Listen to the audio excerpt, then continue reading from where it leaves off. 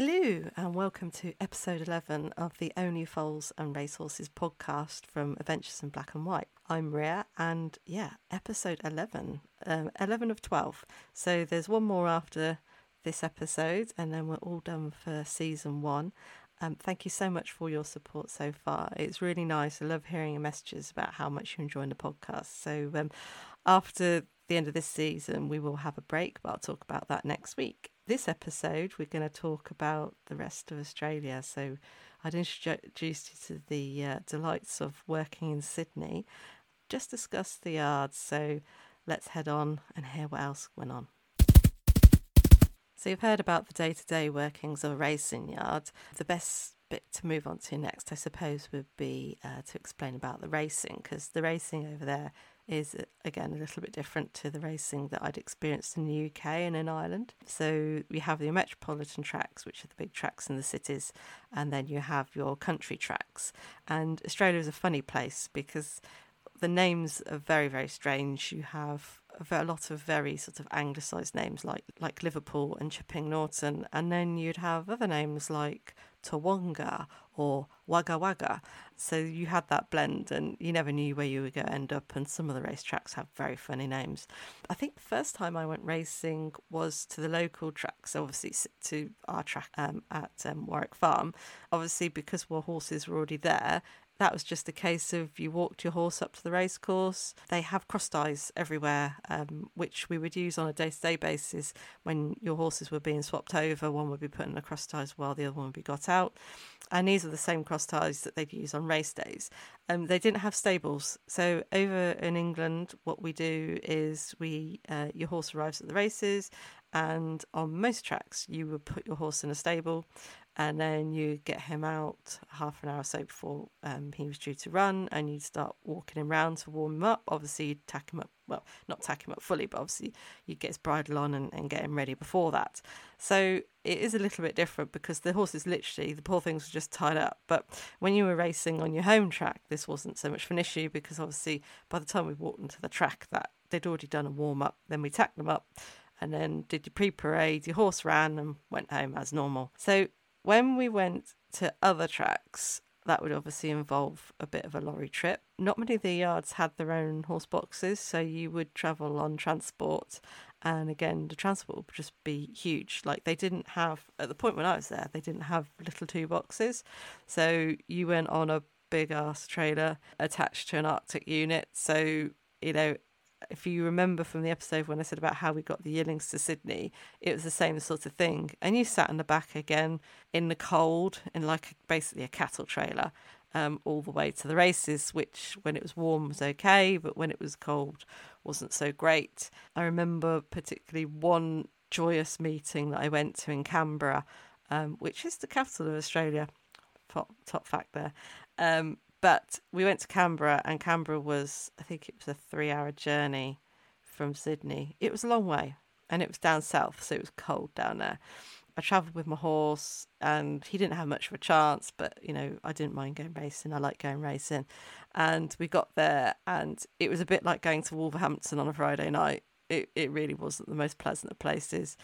There wasn't much for the staff. I don't actually remember the lads' canteens at all. I just don't remember any of that, which means it probably didn't exist because I usually remember the food items. And my poor horse travelled all the way there. We were freezing cold. I put him in his cross ties, waited for my race, got him ready, walked him round, got everything done, dusted. I think he came second, and there literally was no one there. There was maybe 5 people cheering the race on. There was more staff than there was people. It was really sad, actually, and that's not what racing's all about. And it can be a little bit like that here now with all the racing, but it was a bit sad. And that was my one and only time we ever went to Canberra, so I didn't have the best overall appearance of that place, and I never went back. I did go to another track.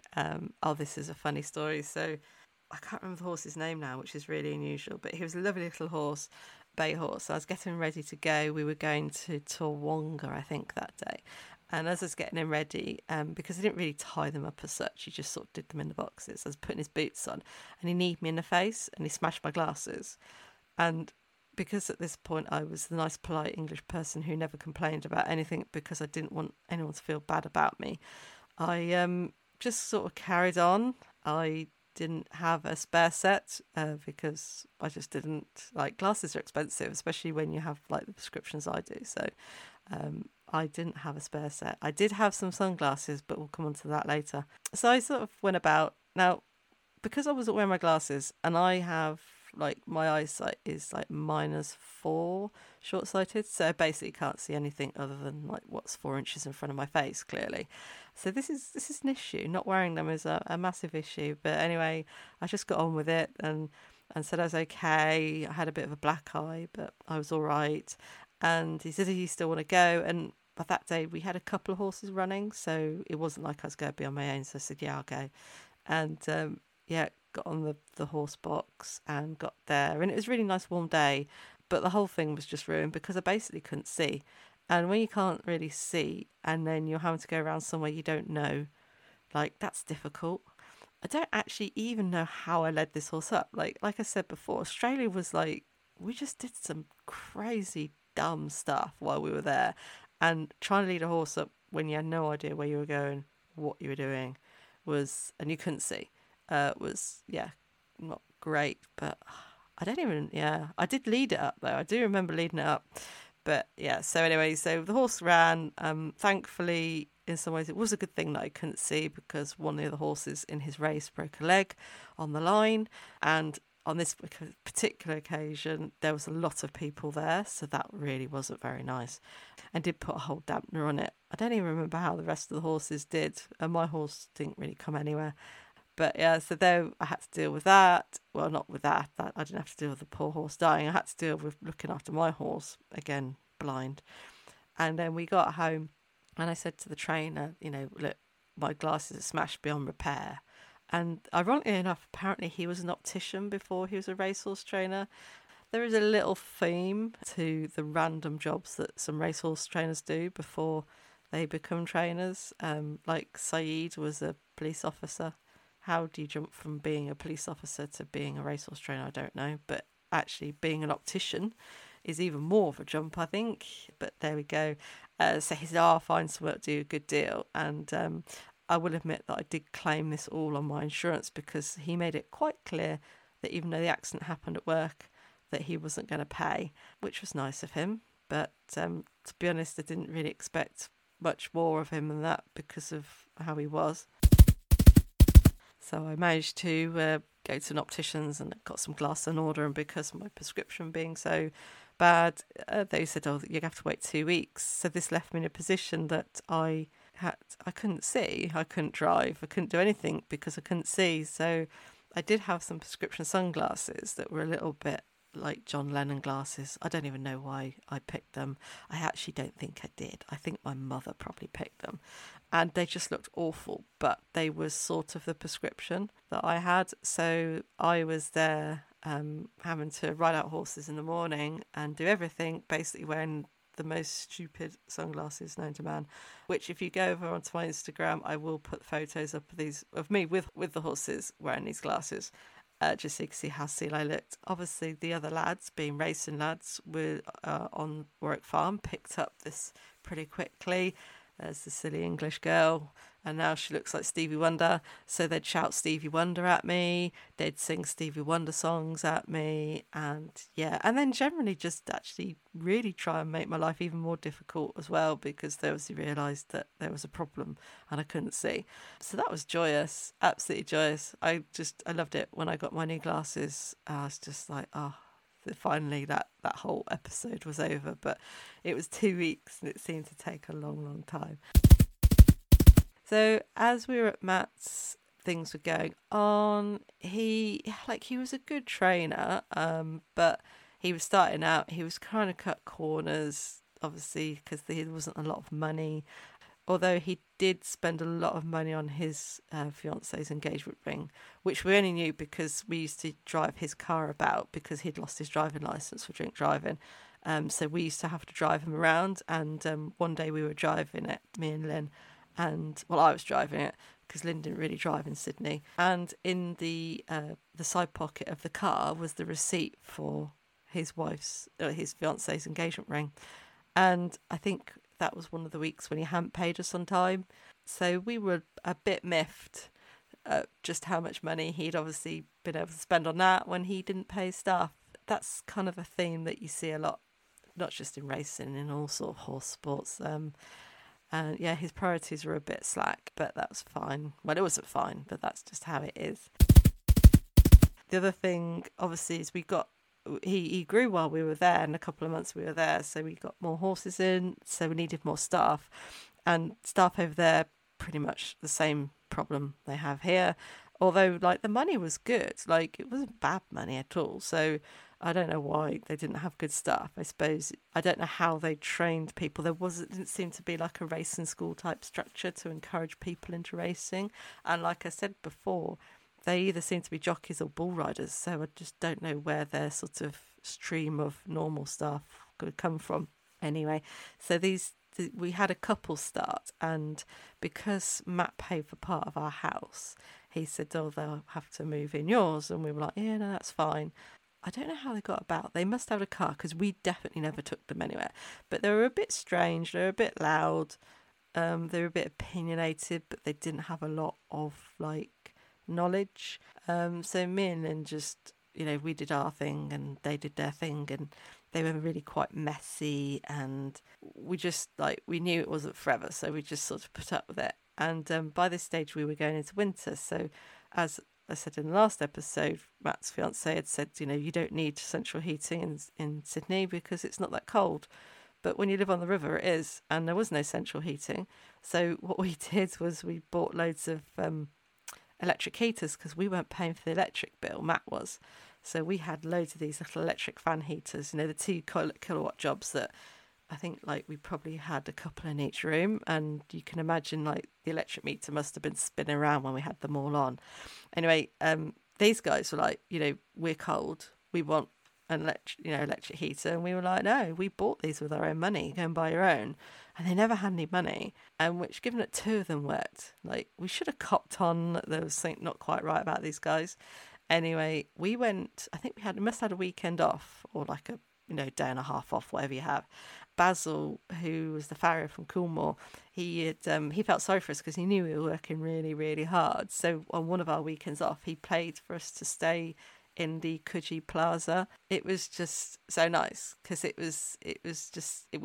I'd stayed there one night during the sales, which I shouldn't have done, but that's a whole different story, which isn't really suitable for the podcast. But yeah, it was the Coogee Bay Hotel was lovely, and the Crown Plaza there was just the best. So it was really nice that Balfour paid for that for us. So we had a night away in Coogee, and we went to the Sydney Aquarium and had this lovely time. But what we did when we went on our little weekend away was that we hid all the heaters, because we didn't want them using them, and we couldn't lock our rooms. And by this stage, we really didn't trust these people that were living with us, which isn't a nice situation to be in, but it was very dodgy. And they then, at this stage, they'd also started not always turning up for work, but obviously they were at home, so that was a bit what's going on here? So we went away for our lovely little weekend, and then we came back, and the house was just a complete vile mess. The heaters are gone. Our heaters were gone out of our rooms. So they weren't there. So we went and looked in their rooms, and in their rooms was evidence of drug taking. Now, the only reason why I knew what it was because sadly I had encountered it before at Hugh Morrison's, where we had a particular lad there that had a massive problem and all the spoons went missing. And anyone who knows, if you know, you know. And there they were with the spoons and the tinfoil, and they obviously had a very, very bad drug problem. So we obviously went straight to Matt and told them that we didn't feel, we told him we didn't feel very safe. And I do remember it kicking off. I don't remember the exact bits of it. And I think this is why, I said last week, it's funny what I don't remember about this. But I think because some of the stuff that went on was so traumatic that, yeah, it's probably best I don't. I just remember a lot of screaming, a lot of threats. The police may have been involved, but they were druggies. And they were got rid of, which was good. And, yeah. And it's funny because I was talking to Lynn about it and the other day, and Lynn said like she barely remembers any of it either. So it clearly was quite traumatic. But yeah, so that was like, and this problem happens like whether you're working in, America, Australia, Ireland, UK, Europe, wherever. You often have to share houses, and you don't know who you're sharing with and what their background is. And a lot of the places, you wouldn't even be able to lock your room, and that really isn't great, and it is something that needs to be addressed. But we were lucky, I think, that all they did was take our heaters. It could have ended up a lot worse. But anyway, so they left. And sort of towards the end of our time at Matt's, I just did what I had to. I got on, I rode these horses every day. Lynn was mostly on the yards, and like we enjoyed it. It was different, but it just got a bit samey and a bit frustrating. And we had like Adam, the really good head lad, he left to go to another yard, and Stephen really took over. And I can't even remember if Kim was still there when he left, but it just wasn't the same, and it just didn't have the same vibe. And like in a way, we were quite glad we were going back to the UK. And actually, if I remember rightly, I did organise to come back to the UK quite a bit sooner than we'd planned. I think I was meant to be there for another 2 months, but I was just like, no, we need to go home. Yes, that's right, actually, because we came home in August, and we were meant to be there until October, until I began university again. So yeah, by the end of July, like we were like going, we need to go home. And it was sad, but, there was no point hanging around. We decided that what we were going to do was, before we came home, because our money was going to be worth nothing. And, like, what's the point of going to the other side of the world and not seeing anything? So we took 2 weeks holiday at the end. We changed the flight ticket to earlier, and we did leave Matt in a good way, and he very kindly agreed to look after our bags for us for the 2 weeks, because obviously we had a lot of gear and we didn't want to take our big rucksacks with us. So we went on a little Australian venture. So what we did was, obviously we got a load of money and we knew we had to spend it all, and we'd had a look at the things we wanted to do. And obviously one of the biggest things you want to do when you go to Australia is go to see the Whitsundays and the Great Barrier Reef, because they're not going to be there forever. I think they're saying like in our lifetime there won't be the Great Barrier Reef anymore. So we would really want to go and see that. So we thought the best idea was we flew up to Cairns, and then we got a bus ticket back, a Greyhound bus. And so basically the deal was with the bus that you could get off it wherever you wanted. So that was handy. So we've flown up to the top of the east coast of Australia, and we're basically heading down, going to like all the proper touristy spots. So we started in Cairns, and we went off and we did a yacht trip for a couple of days, and that's when we got to snorkel on the Great Barrier Reef, which was literally the most amazing thing ever, and I'm so glad I did it. And it was winter by the time we were doing this, but we were still there in our bikinis and whatnot on the beach, and it was like everyone could tell, there's the Europeans, because we were out there and they were all in their little jumpers, and yeah, there we were, just enjoying it. But we did stay in quite a few dodgy little hostels, but obviously our time racing over there, we got well used to the accommodation, and we're not being snobby about it, but we were a little bit further down the line than the people in the rooms, so we used to sleep on top of our bags and stuff like that. But we worked our way down, and we went to Hervey Bay, and we saw whales. We went to the Dingo Island where the dingoes stole the babies. We did the Gold Coast. We did Byron Bay, which was funny. And it's quite, what I find funny now is, obviously, if you've ever seen the In-Betweeners movie where they go to Australia, like there's so many of the places, and I'm like, oh yeah, I remember that, and it's quite funny. But Byron Bay was an education. And we just worked our way back to Sydney. And yeah, I would recommend to it, if you're going to work out there, do try and see at least some of the culture, because there was things that happened while we were on holiday, and it was really interesting. You properly got to learn about Australia, working with the Australians you do anyway, because their culture is so interesting, and the clash of the natives and then obviously the incomers and all of that. It was interesting hearing it from all sides. So yeah, that was great. And then we were getting ready to come home. And that was going to be the end of it for me and Lynn. I don't know. I think Lynn at that stage had said she was going to do, she really got to sales. She'd never done the sales before. So she really, really liked the sales and she was going to do that. And I was worried because I hadn't done my full year out, although I didn't need to worry about that because literally I don't think anyone from my year properly did the full year out like I did. And so what I'd done was I'd got in touch with a stud that was local to university and asked them if I could do yearling prep for them, which, because obviously by this stage I'd worked for Coolmore, they didn't know me, they'd never met me. It was all done over email and one telephone call at a stupid time of night. They'd offered me a job. So I knew I was going back to a job, and because of when the yearling sales are in the UK, I knew that I'd have to miss the first couple of weeks of uni. So I'd negotiated that. It was my final year. And they said, no, it's fine because I was doing something related to the career I wanted to go into, that was absolutely fine. So I was heading back to go to Kirtlington Stud, which was really, really nice. And I was really looking forward to it. But before we get onto that, and actually that'll probably be next week's episode, the journey back from Australia. So if you remember when we went out, I was the one that didn't get jet lag and I literally slept the whole way, and yeah, I was absolutely fine.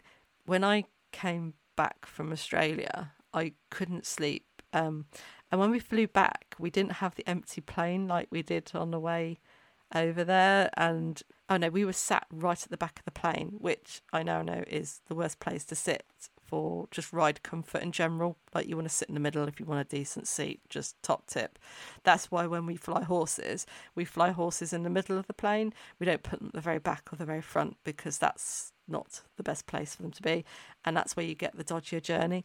So yeah, we were right at the back, so we couldn't recline our seats. So if you can imagine sitting on a plane for 28 hours and not being able to recline your seats, but the people in front of you can, and they are like the rudest Americans you've ever come across. Yeah, that was nice. And then because also I was vegetarian, so you get your food first on the plane when you're vegetarian.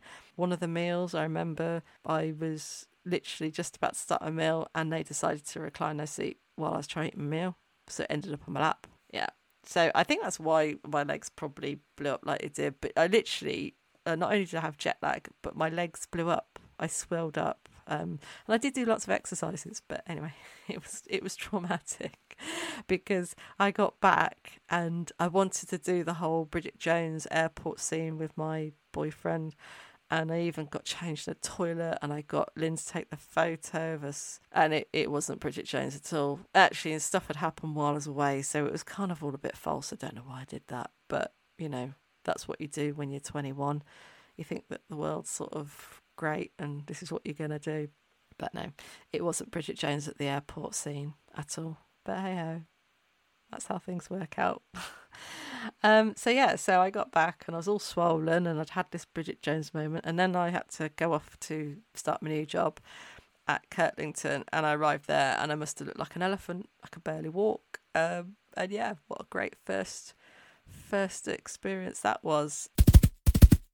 So there we go. So I'd left Australia. I think in many ways Australia was the time that really changed me and helped me become the person I am now.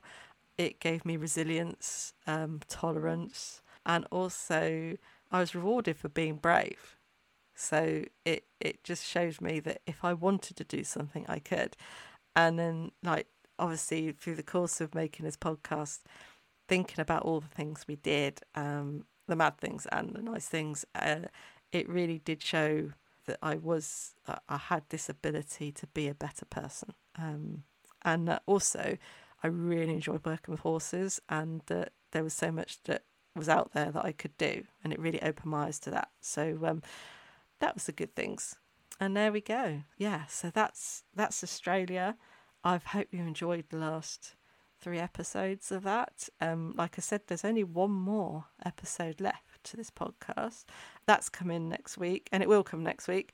It's going to be a long one because it's finishing off my university days, and the Kirtlington bit is obviously going to be quite a big bit. That's going to be epic. So if you don't want to miss out, make sure you subscribe on Spotify or iTunes, or just head over to my website, and the page is always updated there with my new podcast. And yeah, and thank you for listening. See you next week.